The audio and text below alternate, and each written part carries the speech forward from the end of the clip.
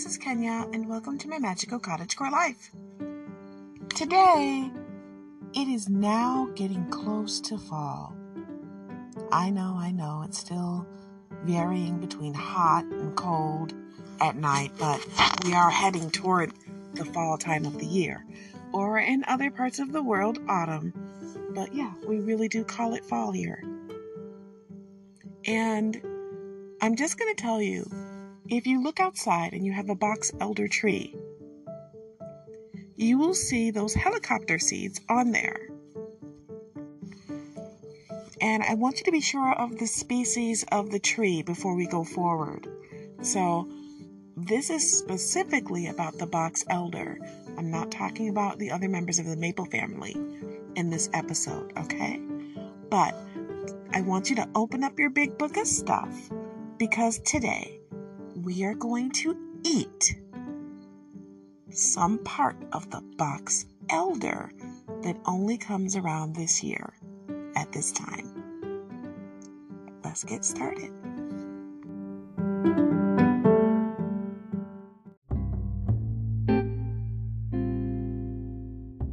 When we're talking about the box elder, we're talking about Acer negundo. We're talking about the specific tree that looks like a regular maple tree, but it's not. And you'll know because the leaves are different. You'll be able to tell. They don't have that Canadian flag look.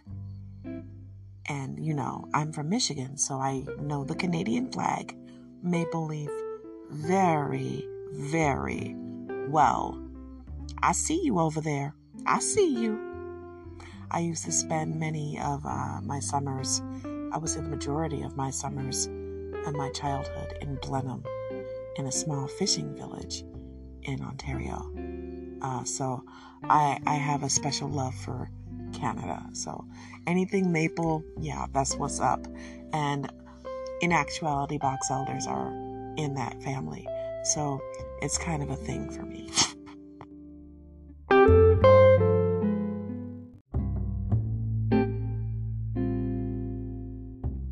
So when you see the seeds right now, you know that they look like the little spinny wheels that you normally see, the samaras.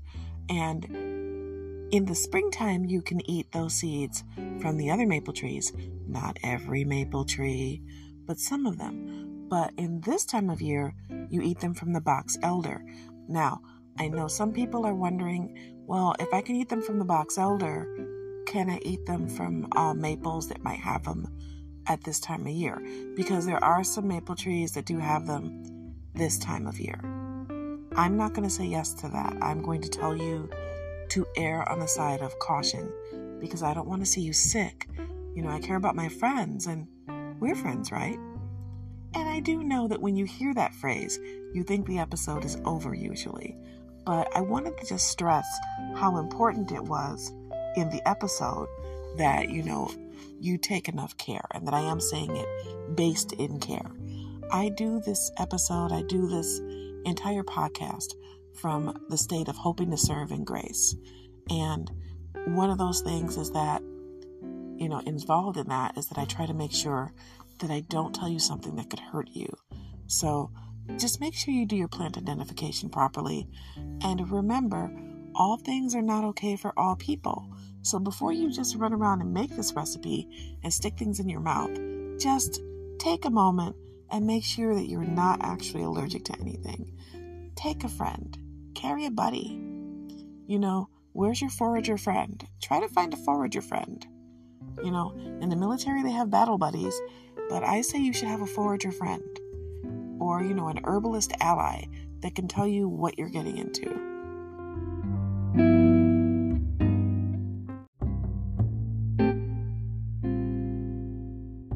So you can take these seeds and you can eat them, but depending on if they're fresh, new green seeds or if they're older seeds, the taste will vary, and sometimes they turn bitter. I'm just going to be honest with you. You can't just eat everything as long as it stays on the tree, because like everything else, there is a season. Okay, somebody, I can hear it. I can hear you singing it. To everything turn. I'm not going to say enough of that, so I can't get a copyright strike. Ha ha, I didn't sing the whole thing. But you get what I'm saying. to everything there is a season. So you want to get them now, especially before they start to fall, because this way they won't be as bitter. And you can actually, what you're going to do is you're going to pick them. You're going to pick them like peas. But instead of picking them off of a vine, you're going to pick them off the tree. And you're going to peel them out. You're going to pull them out of their little seed husk, their little helicopter vehicle, so that you can gather enough. How many do you need? Well, one of the recipes I've seen, you need about 2 to 3 cups of them in order to have a good harvest. So you better get out there and get picking as soon as possible.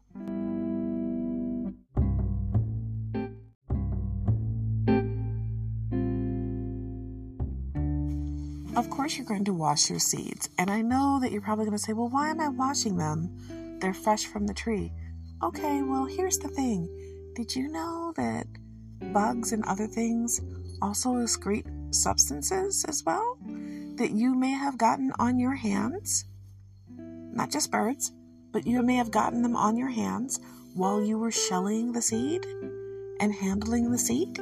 So yes, you want to rinse the seeds off a little bit because you want them to be clean.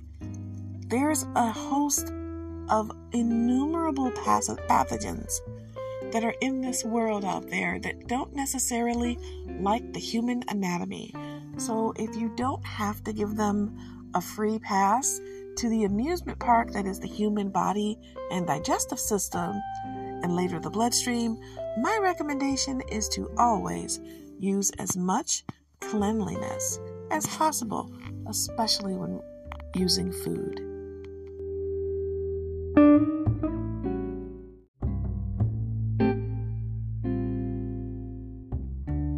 So here comes the real question. How are you going to eat them? How do you want to eat them is the real question. Because you can just eat them as if you would eat any other seed. Instead of a sunflower, you're eating a box elder seed. I mean, it's just different. You can just eat them and pop them in your mouth freshly, or you can do some other things to them. Now, one of the things I always tell people when they are using seeds and they want them to last a little longer, toast them. Just a light toasting. I didn't say fry, I said toast.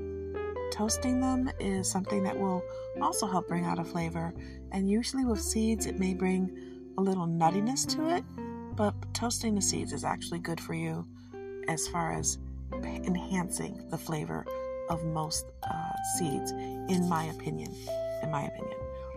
Another thing you can do is add them to your salads. You can put them in your granola mix. You can serve them with raisins and pumpkin seeds. There's all manner of way that you can actually eat these.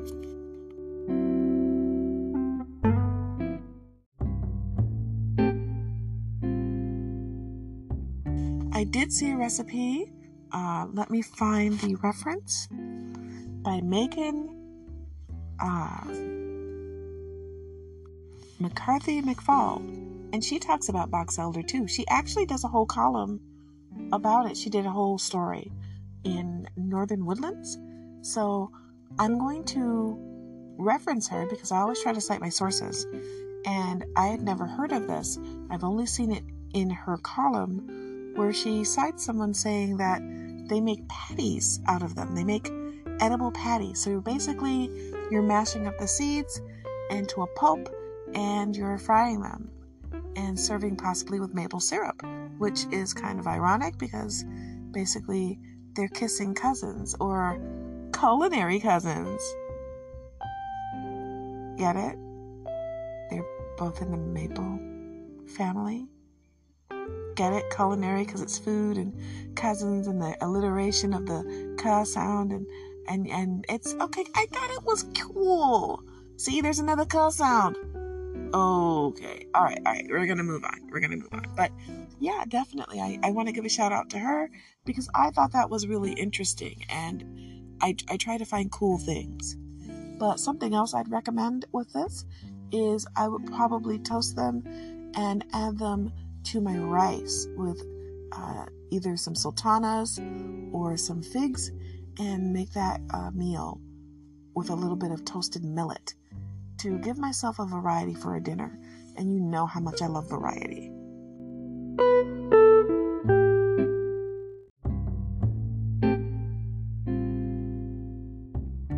lastly, something else you can definitely do is to dehydrate them. And when you dehydrate them, that way they will last.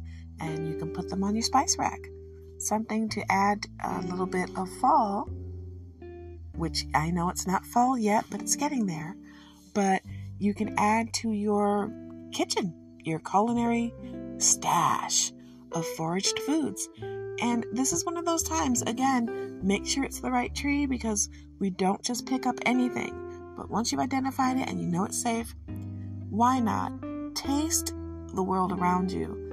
There is life beyond the seasoning aisle in your local big box or small box grocery store. There are flavors you've never dreamed of that our ancestors and other people's ancestors have enjoyed for a long, long time, and there's no reason you can't enjoy them too, or at least try them. Maybe you won't like it, I don't know, but you won't know till you try. And this is just one more way to kind of broaden your taste buds. Another thing I wanted to get into as a small aside is that it's very important when you're out there foraging to know what you're looking at as far as what the plant is. But I don't want you to get hung up on only trusting one source, because over time, information has changed. Things that were once thought to be poisonous are no longer poisonous.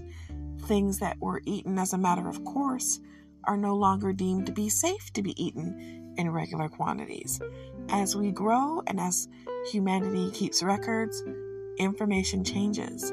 So try to keep abreast of the new developments, as well as finding out the old knowledge and checking with people who actually work with the plants to know what is true.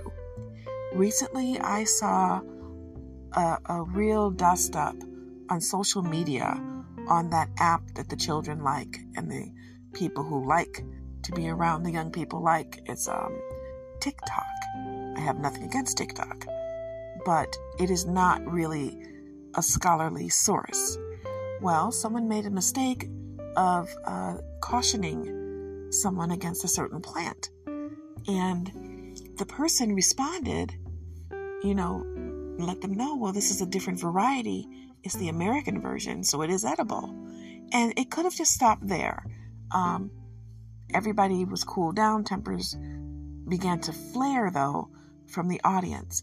And the person who did correctly identify the plant and let the other person know that it actually was safe, actually incited, I have no other way to say it, they incited the specter of an ism against the person who made the mistake.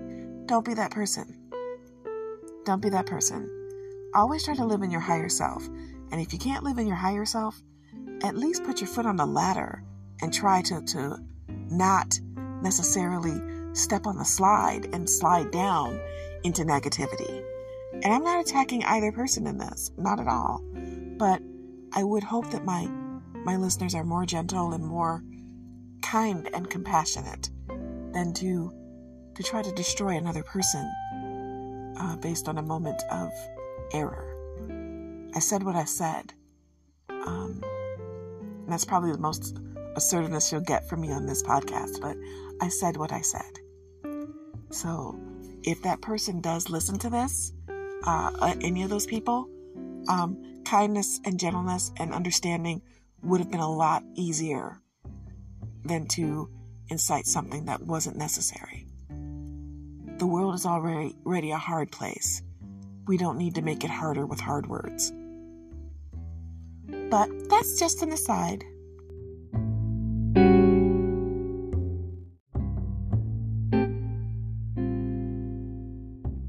I often share stories from my personal life in this podcast, and I had my own moment of misidentification of an herb. I was all kinds of up in arms over mistletoe, American mistletoe, which is not the same as European mistletoe.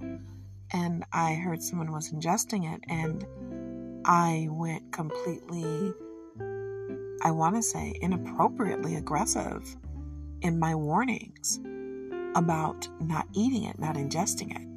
And I was young, and I was just learning. And the person was very patient. They, of course, chided me. they embarrassed me a little bit, which was fine. We were in a small room. They embarrassed me a little bit. But the embarrassment was deserved because, again, I was flying off the handle and didn't know any better. But they didn't keep going. What they did was they educated me about the mistletoe. And then they said, okay, everybody, this was just, one of those things. It's a mistake anybody can make, So the embarrassment wasn't coming from them. It was from myself because I had proceeded forward without asking and just telling.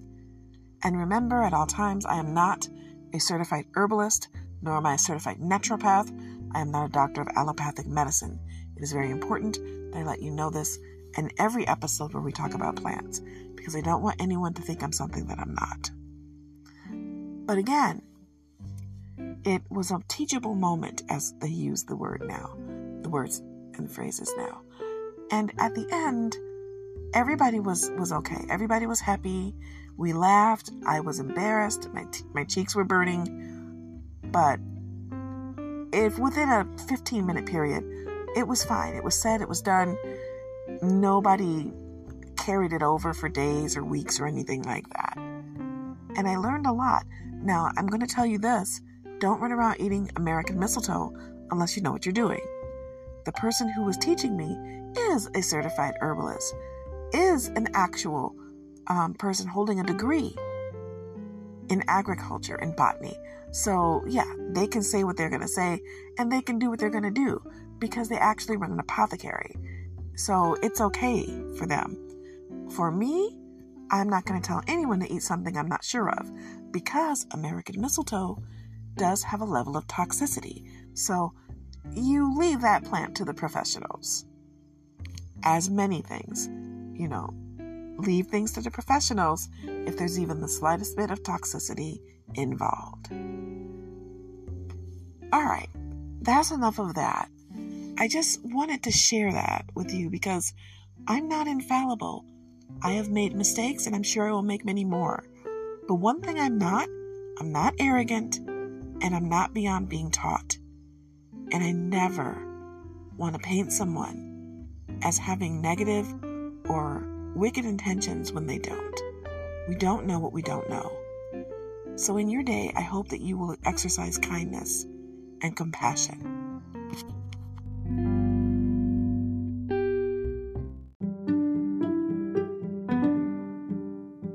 And that's all we have for today. I hope that this episode will serve you. I hope that you will find some value in what we've discussed here. I hope that you will have a chance to experiment with something new, and it will motivate you to go outside and at least get some fresh air and share something with the birds, because you're kind of like messing with their food supply a little bit there, so, keep that in mind. Don't take more than you need. Don't just, try to decimate a tree. Remember, never take more than 25% of what you see, because you're doing it because you want to supplement your diet, but for the others of the Creator's creatures, they're doing it because it is their diet when they're eating it. And we want to be mindful of that and be good stewards. And I'd like to think my friends are good stewards. And we're friends, right? I hope in a perfect world, which doesn't exist, but maybe a more perfect world, a more grace-filled world, a more light-filled world, a more love-filled world, that the people that I mentioned in this story earlier today will find their ways to each other and one day be able to meet in the middle, and the people who got involved can find that part of themselves that is middling and not either extreme of, persecutor or persecuted. I have faith that will happen. I have faith in them. I have faith in you.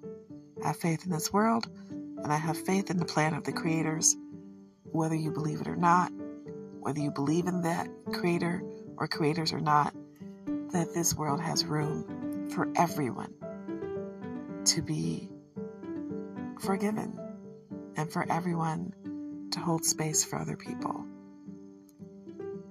Until next time, take care of yourself and go out there and munch those seeds. I'll see you again here on my Magical Cottagecore Life.